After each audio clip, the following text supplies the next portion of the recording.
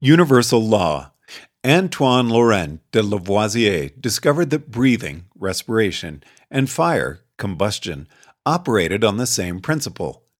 It was one of the most startling unifications in the history of science, for it brought together the mundane realm of matter and the sacred realm of life, which humans had divided into separate magisteria.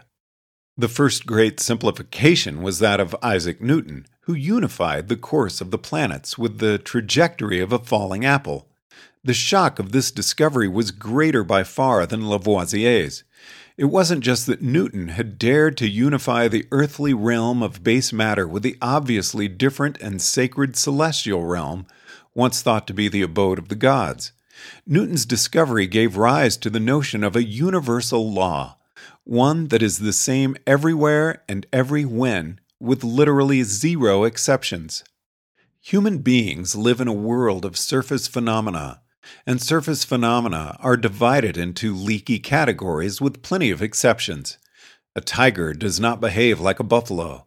Most buffalo have 4 legs, but perhaps this one has 3. Why would anyone think there would be laws that hold everywhere? It's just so obviously untrue. The only time when it seems like we would want a law to hold everywhere is when we are talking about moral laws, tribal rules of behavior.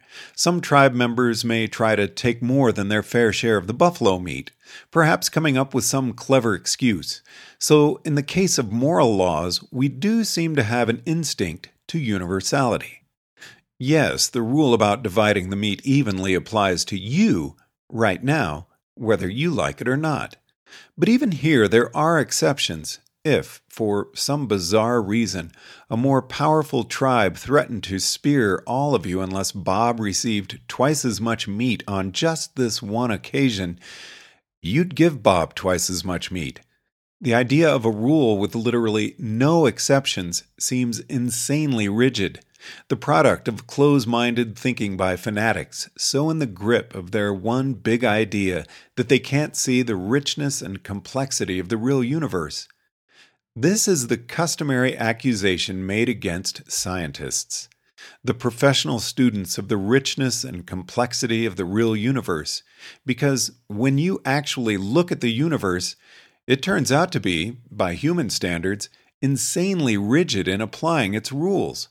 As far as we know, there has been not one single violation of conservation of momentum from the uttermost dawn of time up until now. Sometimes, very rarely, we observe an apparent violation of our models of the fundamental laws. Though our science models may last for a generation or two, they are not stable over the course of centuries.